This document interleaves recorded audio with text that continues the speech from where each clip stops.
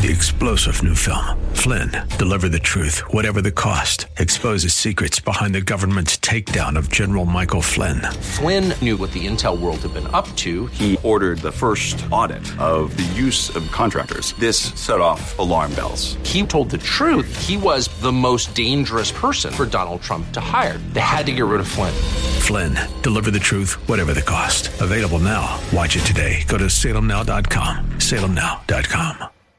The fire of your coming, the glory of your presence will shake the earth, and every heart will know you are Messiah, Yeshua HaMashiach,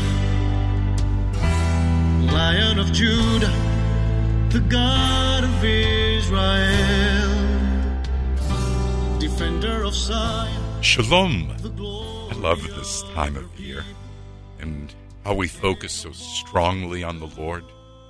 It's been an amazing time. Before we talk about Sukkot, let's pray. Avinu Malkeinu, our Father, our King, we love you and praise you and thank you, Lord.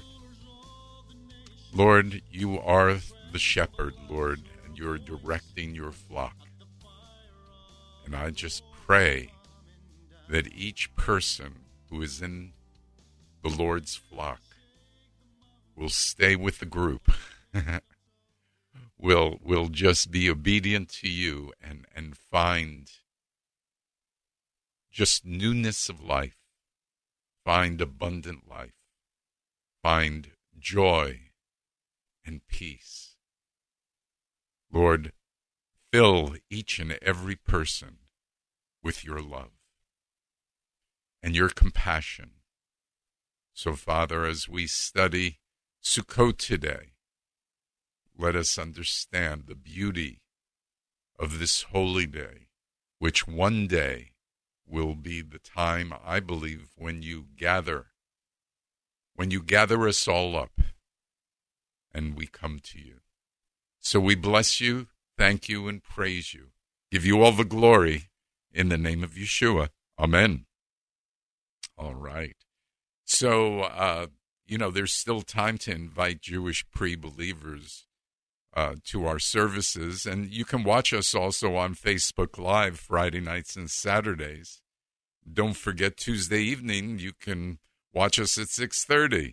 So you find us on Facebook, and you just go to shereshdavid.org/TPA Live, or Tampa Live, right? TPA Live. Also, Sunday at 4, a week from today, we will celebrate Shemini Atzeret, which is a scriptural holy day. It's called the 8th day. And Simchat Torah, which is more of a traditional holiday, and it means the joy of the Lord. We will be outside at the pergola in North Straub Park, 350 Bayshore Drive in St. Pete. It's the area near the Vinoy Hotel. Love to see you out there. Join us. What a blessing it would be. I pray that if this radio program ministers to you, you'll consider a monthly pledge or a one-time gift. Call our office, 813-831-5673. And you can also go to our website, heartofmessiah.org. I appreciate your prayerful and financial involvement. Blessings to you. And during this week, we celebrate Sukkot, the Feast of Tabernacles, or Feast of Booths. It began this past Friday night when we had our children decorating our sukkah. We ate and had a service outside in the sukkah. Next Friday, we do it again as we end sukkah, or Sukkot. We will have another meal and service outside. So feel free to call our office and reserve a seat. Because there's food involved, we're serving dinner. We just want to make sure that we have enough food for everybody. So call our office and reserve. Let us know you're coming. and call us at 813-831-5673. Amen. This is a great time if you'd like to invite one of our rabbis to come visit your church, speak on these appointed times and the importance of it for Christians. Email me. We can set it up, rabbi@heartofmessiah.org, or call the office, 813-831-5673. We'd love to do that with you. What a blessing it would be. And we also have the opportunity of going to our website, shereshdavid.org. And so we'd love for you to check our website. It also has our calendar on it. And it would be a blessing, just a tremendous blessing to have you join us. All right. So the festival of Sukkot is found in Leviticus 23, 33 to 44. And it builds we build a home, a sukkah, and then invite guests over each evening for snacks and schmoozing. Schmoozing is another way of saying fellowship or talking, right? And this is actually a booth, which is a temporary dwelling. So there are many names for the holy day of Sukkot. There's Chag Asif, which is the festival of ingathering, which is extremely important. There's Chag HaSukkot, the festival of booths. There's just Chag, which is also important as we look at Scripture. It's the festival. Or Chag Hashem, the festival of the Lord. Or Ziman Simchatenu, which is the time of our rejoicing. So let's look at Leviticus 23. Starting with verse 34, if you'd like to follow with me. Speak to the children of Israel, saying, the 15th day of this 7th month shall be the Feast of Tabernacles. For 7 days to the Lord. On the first day there shall be a holy convocation, and you shall do no customary work on it. For 7 days you shall present an offering made by fire to the Lord. On the 8th day you shall have a holy convocation, and you shall offer an offering made by fire to the Lord. It is a sacred assembly, and you shall do no customary work. So, just from those few verses, you can see that we have services on the 1st and the 8th day, which is what we do. And that's why we will have services. We have services anyway on each Friday night. So it just happens this year to fall on Friday nights. And for 7 days, we are to make an offering by fire. And I really believe that we have to present ourselves to the Lord in a tremendous way. So, verse 40, let's continue on. See what else it says about Sukkot. And you shall take for yourselves on the first day of the fruit of beautiful trees, branches of palm trees, the boughs of leafy trees, and willows of the brook. And you shall rejoice before the Lord your God for 7 days.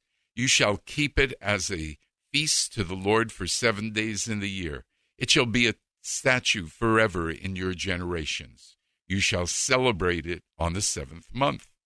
You shall dwell in booths for 7 days.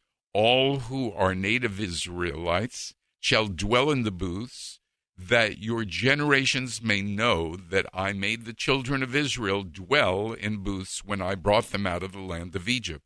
I am the Lord your God. So Moses declared to the children of Israel the feasts of the Lord.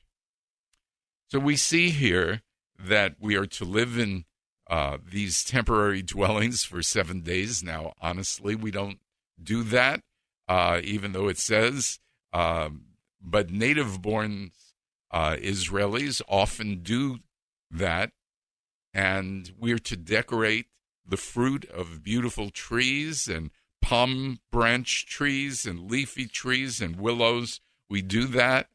It's a statute forever, which is why we celebrate it. The roof traditionally has an opening so you can see the stars at night in the sky.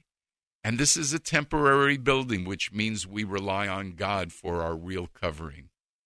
So Sukkot is another holy day where you connect the dots so beautifully between the Hebrew Scriptures and the New Covenant. One of my favorite passages is Isaiah 12, verse 2, and you've probably heard me speak of it. Behold, God is my salvation. I will trust and not be afraid. For God, the Lord, is my strength and song. He also has become my salvation. Therefore, with joy you shall draw waters from the wells of salvation. Now, you have to remember that the Hebrew word for salvation is Yeshua, and Yeshua refers to Jesus. So I just love this. Therefore, with joy, you will draw water from the wells of salvation, from the wells of Yeshua. Amen? Now look how it connects to John 7, 37 and 38. On the last day, the great day of the feast, remember that's one of the names of Sukkot, the feast, Yeshua stood and cried out, saying, if anyone is thirsty, let him come to me and drink. Whoever believes in me, as the scripture says, out of his innermost being will flow rivers of living water. Wow. As Yeshua was saying this, besides Isaiah 12, there are other scriptures that the people probably were thinking about as well. But that is such a strong one, isn't it? It's just amazing, the connection. But Isaiah 44:3 says, I will pour water on a thirsty land and streams on the dry ground. I will pour my spirit on your offspring and my blessings on your descendants. Or Isaiah 58:11, then Adonai will guide you continually, satisfy your soul in drought, and strengthen your bones. You will be like a watered garden, like a spring of water whose waters never fail. Now, in Ezekiel 47:1 and 2, he talks about the river of life. In Zechariah 14:8, it says, moreover, in that day, living waters will flow from Jerusalem. Yeshua at Sukkot is the full fulfillment of these scriptures. He provides us nourishment. He provides us living water.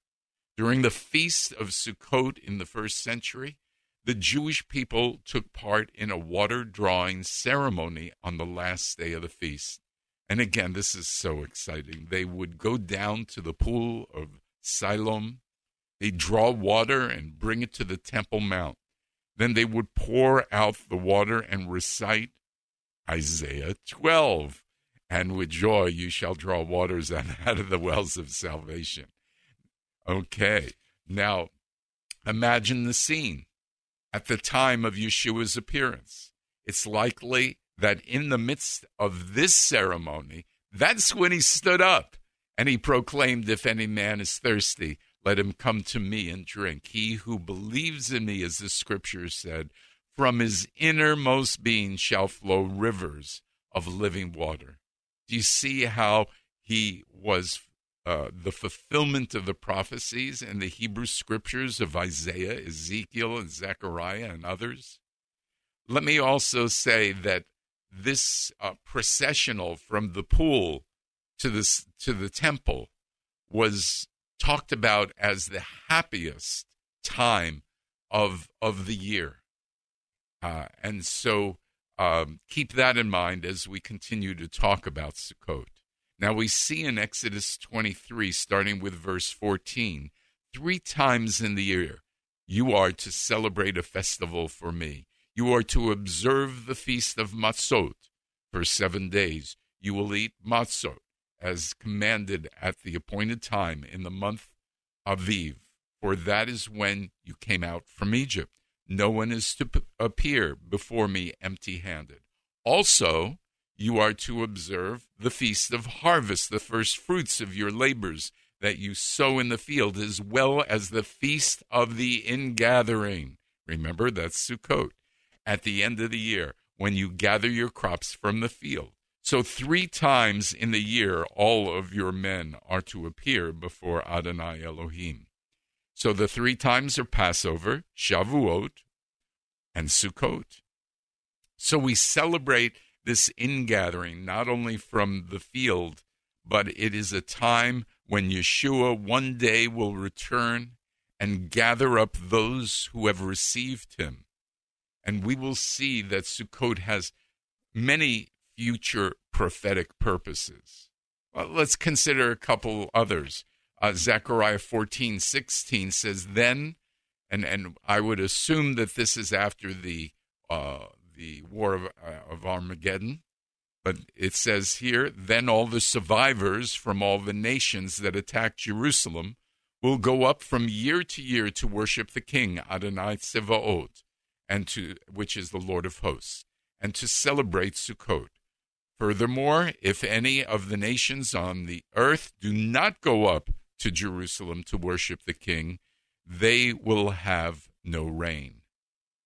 So instead of coming to Jerusalem for battle, now the nations are coming to honor God and to remember his faithfulness by keeping the Feast of Tabernacles in Jerusalem. Yeshua told us to go to the ends of the earth with the good news, but in the millennium, the people of the earth will come to Jerusalem to worship and honor God. Is that great? You got to love it. Now, the final Sukkot is recorded in Revelation 21, 1-6. Then I saw a new heaven and a new earth, for the first heaven and the first earth had passed away, and the sea was no more. I also saw the holy city, the new Jerusalem, coming down out of heaven from God, prepared as a bride adorned for her husband. I also heard a loud voice from the throne saying, behold, the dwelling of God is among men, and he shall tabernacle among them. They shall be his people, and God himself shall be among them and be their God. You see how all these names of Sukkot fit in? Tabernacle. It's just beautiful. I love it. Verse 4, he shall wipe away every tear from their eyes, and death shall be no more. Nor shall there be mourning or crying or pain any longer, for the former things have passed away. And the one seated upon the throne said, behold, I am making all things new. Then he said, write, for these words are trustworthy and true. Then he said to me, it is done. I am the Alpha and the Omega, the beginning and the end. To the thirsty I will freely give from the spring of the water of life. Wow. God emphasizes his final gathering to the believers, and he describes how those whose name was written in the book of life in this new chapter in his plan, and it's done. You know, he speaks of us freely drinking from the water of life. I mean, does this excite you? The Hebrew Scriptures and the New Covenant coming together as one, just like Jews and those who are not Jewish coming together as one in Yeshua. Sukkot was always known as the holy day that commemorates God dwelling with his people.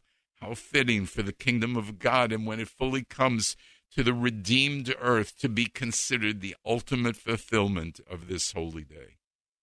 God himself will finally dwell with his people in all fullness. The Sukkah of God will be among men when Messiah Yeshua dwells as the ruler of that 1,000-year messianic kingdom. Amen? Remember, if any man thirsts, let him come to Yeshua and drink. Certainly a great reason for joy. Consider the following. I won't be dogmatic about this, but I think it's a reasonable thing to think about as an idea. It is also possible that Yeshua was born during Sukkot. Now, you understand, Sukkot is usually the end of September, the beginning of October. You realize the calendars are different, so it fluctuates year to year. There was no room in the inn. Why was there no room in the inn? Because all the men were pilgrimaging during one of 3 holy days, and this was one of them, Sukkot. So that when they came to Jerusalem and the surrounding areas, there was no room to stay. So Yeshua was born, possibly, it says a manger, but could it have been a sukkah? We read that the shepherds were tending their flock by night, that areas so cold in December, the average night temperature is in the low 40s, and it can go way lower than that. And there's a wind to join that, and it could have easily been, in the 30s or 20s. Yeshua's birth is more likely to have been in September, October, where the shepherds were out tending their flock. And that would make the conception at Hanukkah time. An interesting thought to ponder, yes? Yeshua being conceived at the time of the Festival of Lights. Yeshua being the light of the world, and also Hanukkah meaning dedication. Some traditions, both in the Jewish community as well as the Messianic community, is to have each evening of the feast a service using a lulav and etrog. Now, let me say that I'll explain the purpose of the lulav and the etrog. But when you think of Yeshua's birth, and when you think of the possibility of him being conceived at Hanukkah time, it's an amazing thing. Now, add to that the celebration of the lulav and the etrog. Now, the lulav is a palm branch, along with myrtle and willow, and they're combined into one. Also, it's the etrog is a fruit similar like a lemon, but a little larger usually. It's called a citron.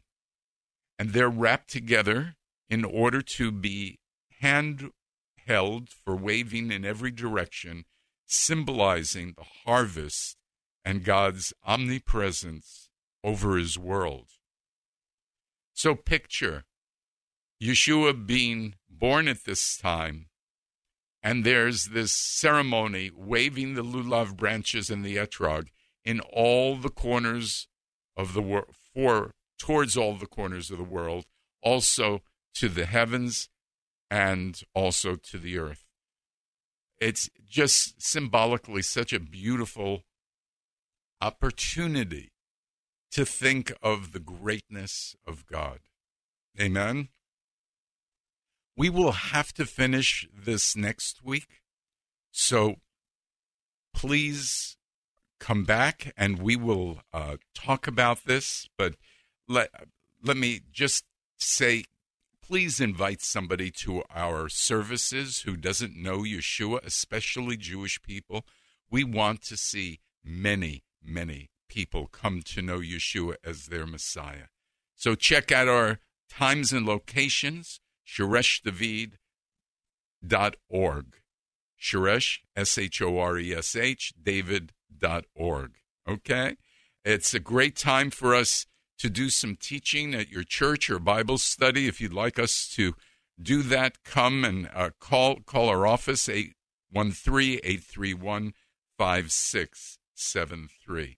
Next week, I'll be talking about the 10 R's. If you would like to get a copy of next week's message, because it's similar to what I would send out. It's when you are revived.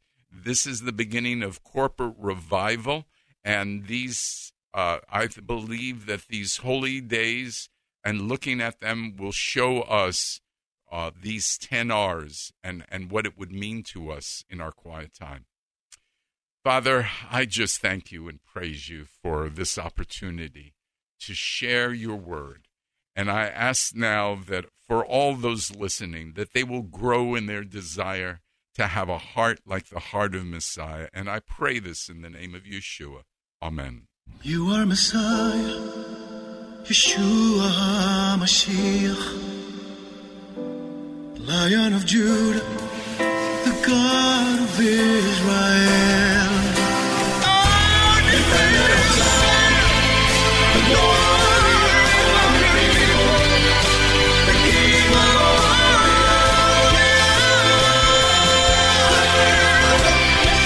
You're the King of all.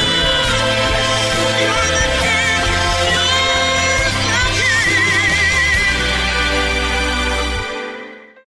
Three-star General Michael J. Flynn, head of the Pentagon Intelligence Agency, knew all the government's dirty secrets. He was one of the most respected generals in the military. Flynn knew what the intel world had been up to. He understood its funding. He ordered the first audit of the use of contractors. This set off alarm bells.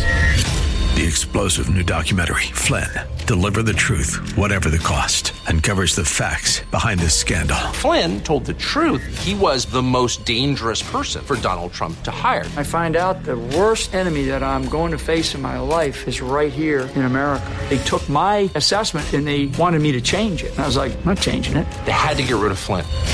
With in-depth interviews, archival footage, and never-before-seen personal records of the man behind the headlines. I just felt like I was drowning. Flynn, Deliver the Truth, Whatever the Cost. Available now. Watch it today. Go to salemnow.com. salemnow.com.